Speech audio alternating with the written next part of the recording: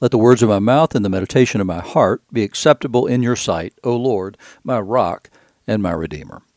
You're listening to Faith Seeking Understanding, and I'm your host, John Green. Thanks for being along today. We have a good bit to talk about today. I'm going to try and get through the rest of the genealogy. We've spent our time talking primarily about the women who are in the genealogy because it's such a striking departure from normal, quote-unquote, genealogies. Genealogies in the Old Testament never mention the women. They're never even raised at all. And striking, too, is sort of the omission of some of the particular women in the line of Jesus, because Sarah, for instance, the wife of Abraham, would have been wildly important. She is Abraham's wife, for goodness sakes, and the mother of all. And then you get Rebecca, who has Jacob and Esau, and then you get Rachel and Leah. And so we see all these women in there, but the ones we get are these sort of oddball ones, the ones that have a backstory and a history that's different from the rest. And so when we look at those, then we have to see, well, there's some reason Matthew included those, and I hope I've persuaded you why that would be. So then we continue with David was the father of Solomon by the wife of Uriah, and we've talked about her already, that she was Bathsheba. Was the name, but frequently in the writings, she is referred to as the wife of Uriah until the birth of Solomon. At the time of the birth of Solomon, she becomes David's wife. The first child that David fathered by her was when she was the wife of Uriah, but Solomon, by the time he comes along, she is spoken of as the wife of David. So then we go from that to the kingly line. Solomon, the father of Rehoboam, Rehoboam, the father of Abijah, Abijah, the father of Asaph, Asaph, the father, Asa probably is what that should be. Asaph, the father of Jehoshaphat, Jehoshaphat, the father of Joram, Joram and Uzziah, Uzziah, Jotham, Jotham, Ahaz, Ahaz, Hezekiah, Hezekiah, Manasseh, Manasseh, the father of Amos, Amos, the father of Josiah, Josiah, the father of Jeconiah and his brothers, at the time of the deportation to Babylon. So we're just following the kingly line that comes from David through Solomon and all the way down to Jeconiah, who is the penultimate king, who is finally and utterly deposed, and then they're taken into exile from there. So then we start seeing these other people, and this last set of names is really an interesting set of names.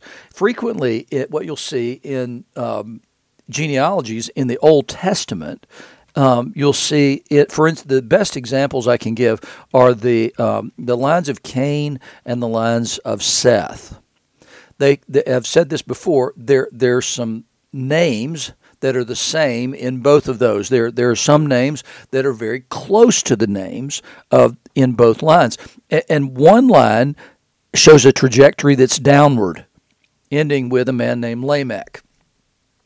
And so you see this problem along the way that these people get worse and worse. You get people like Methushael and Lamech and these others, and then Lamech had two wives, never a good thing. The name of the one was Adah, the other was Zillah. Adah had Jabal, the father of those who dwell in tents and have livestock. Brother's name was Jubal, the father of those who play the lyre and the pipe. Zillah also bore Tubal-Cain, the forger of all instruments of bronze and iron. That is a euphemism for weapons. And so the sister of Tubal-Cain was Naamah. And why we get that name? Not really sure, right? So then we get, after that line, it ends with Lamech saying to his wives, Adah and Zillah, hear my voice, you wives of Lamech, listen to what I say. I've killed a man for wounding me, a young man for striking me. If Cain's revenge is sevenfold, then Lamech's is 77-fold. And so this guy is not a good guy. He's talking about how horrible a guy he is. And so it's gone from all the way down from Cain to Lamech, and he's saying that I will be avenged even more so than Cain. But why did Cain have revenge? On what? So there's this whole situation where that line is on this downward trajectory, and then we're told in the next couple of verses about another son that's born to Adam and Eve, and his name is Seth. And then he ends up with a bunch of children, and we get their entire history, and some of the names there are very much like the names in the Cain line. We get to, instead of Methushael, we have Methuselah. So Enoch who was one of the most righteous men of all time. He was, and then wasn't no more because God took him. And then, so Enoch is the father of Methuselah, as compared to Methushael. And then, so Enoch walked with God after that for 300 years, and he walked with God, and he was not, for God took him. And so the Methuselah, compared to Methushael, lived 187 years, and he had a child, a son, and his name was, well, Lamech. And so then Lamech lives, and then he has a child, and his name is Noah. So there's the downward trajectory with this set of names, and then there's the upward trajectory, the righteous trajectory, the redemptive trajectory in the real line, the line of Seth, which is continued through Noah, when the Cain line is completely wiped out. So we see that same kind of thing going on in the rest of this genealogy from Matthew, this time after the exile. Because after that, what we get is Jeconiah was the father of Shealtiel, who was the final king of Judah was Jehoiachin. Jeconiah was king in exile, and so was his son Shealtiel. And then Shealtiel is the father of Zerubbabel.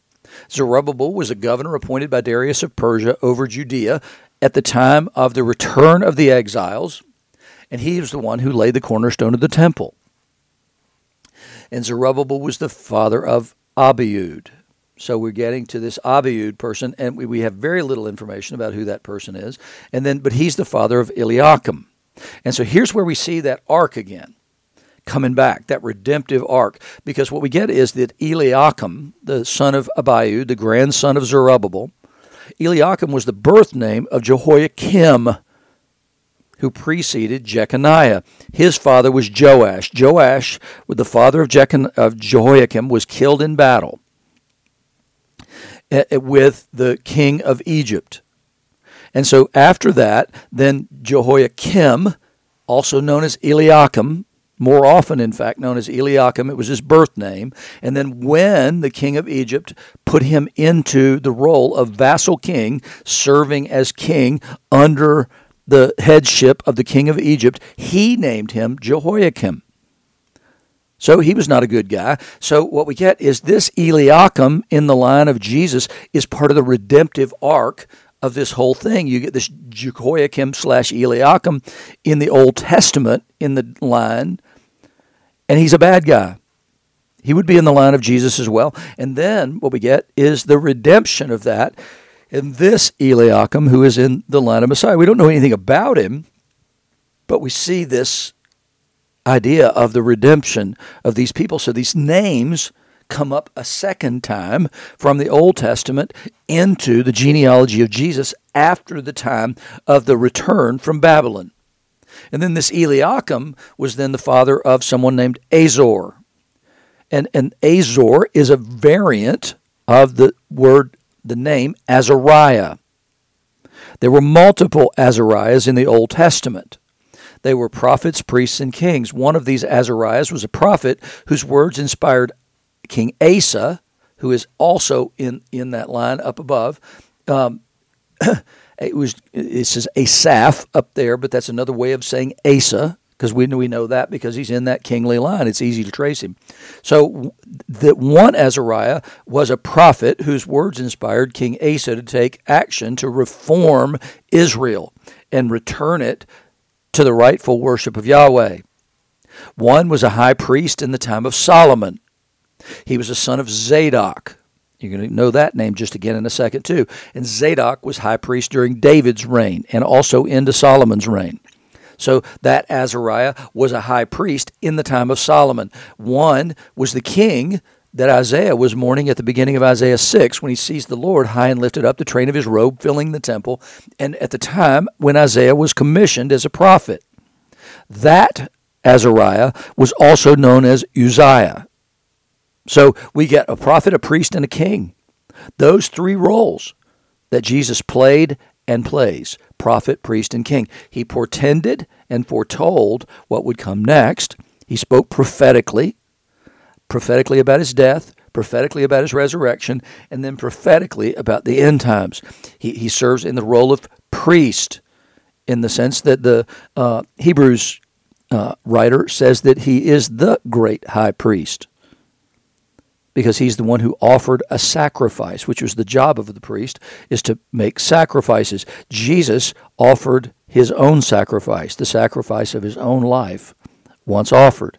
And then he's king in the sense that he is the King of Kings and the Lord of Lords. And so in this line, we come up to this Azor or Azariah, and there were Azariahs who were prophets, who were priests, and who were kings. And then Azor had a child. His name was Zadok. Remember that? I told you a minute ago. That Azariah, who was the priest, high priest during the time of Solomon, he replaced who? He replaced his father, Zadok. Here's the other way around. Azor has a son named Zadok. And he was there, and he was descended. Zadok was the Zadok in the Old Testament, the one who was high priest during the time of David and also during the time of Solomon. He was a descendant from the line of Eleazar, who was the son of Aaron. He was the second high priest. We're going to see him again in a minute as well. That Zadok was the high priest of Israel during the reigns of David and Solomon. He aided David during the revolt of his son Absalom, was subsequently instrumental in bringing Solomon to the throne, and officiated at Solomon's coronation. When Solomon built the first temple in Jerusalem, Zadok was the first high priest to serve there. So that's this Zadok who is here reversed. Before, in the Old Testament, Zadok was the father of Azariah. Here we get Azor/Azariah, who is the father of Zadok. And then Zadok had a child, and that son's name was Achim, Achim. And that's a shortened version of Jehoiakim, who was the king. Was the birth name of his birth name was Eliakim, as I mentioned before. So Eliakim, Azor, Zadok, Achim. Here it's the reverse of the previous thing. So in the Old Testament, so it means God will establish. Achim does. Achim then had a son named Eliud, and Eliud means God is my praise. We don't know much about him except for he fathered a child, and that child was Eleazar, from whom Zadok was descended. He was the son of Aaron. He was the second high priest of Israel. Then Eleazar was the father of Matan, and Matan means gift. And then Matan had a son, and his name was Jacob. And then Jacob had a son named Joseph, who was the husband of Mary, of whom Jesus was born, who is called Christ. And you see the redemptive arc of these names from the past being brought into the present in inverted order from the way they appear in the Old Testament. And so you get these guys, and it's working backwards towards who? Towards Jacob, who is Israel himself, who is the father of the 12 tribes. And that Jacob is the father of Joseph, the husband of Mary. Just like the other Jacob had a son named Joseph, who ended up being the redeemer of the family after he was sold into slavery in Egypt, brings the family down and saves them from the famine that they would otherwise have probably died in. So we get Jacob and Joseph, and everything comes full circle when we come back to Jesus, the Christ. It's an amazing thing, the way this genealogy works. It's phenomenally interesting, but it's something that we typically skip over. But what it is, it's redeeming the entire line going all the way back to Jacob. It's a powerful statement, and Jacob needed some redemption because Jacob was the trickster. He's redeemed, in essence, in the wrestling match with the angel at the ford of the Jabbok when he gets a new name. He's one who struggled with God and lives. And now what we get is that Jacob here has a son named Joseph, and Joseph is the husband of Mary, of whom Jesus was born, who is called Christ. Do you see the difference here? We get Zadok, the father of Achim, Achim the father of Eliud, Eliud the father of Eliezer, Eliezer the father of Matan, Matan the father of Jacob, Jacob the father of Joseph. But what we don't get is Joseph, the father of Jesus. Nope. What we get is Joseph, the husband of Mary, of whom Jesus was born, who is called Christ. He might have been husband, and he might have been the earthly father of Jesus, but Matthew's telling us something right here at the beginning of this, and that is that he is not his biological father. That comes from another source. And now the story can properly begin. In the name of the Father, and of the Son, and the Holy Spirit.